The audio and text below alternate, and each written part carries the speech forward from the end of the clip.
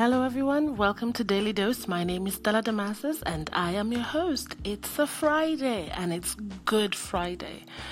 Today means a lot to all of us, especially those of us who are Christians. So I'm not really going to say much today other than to wish you a happy Good Friday and a happy Easter in advance. Easter is Sunday. I'm wishing you all well. I pray that your heart desires are granted, and I pray God's protection and blessings over all of you.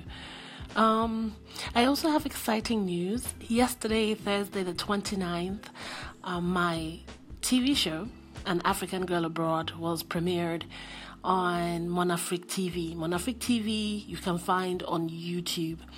Monafrique is Monafrik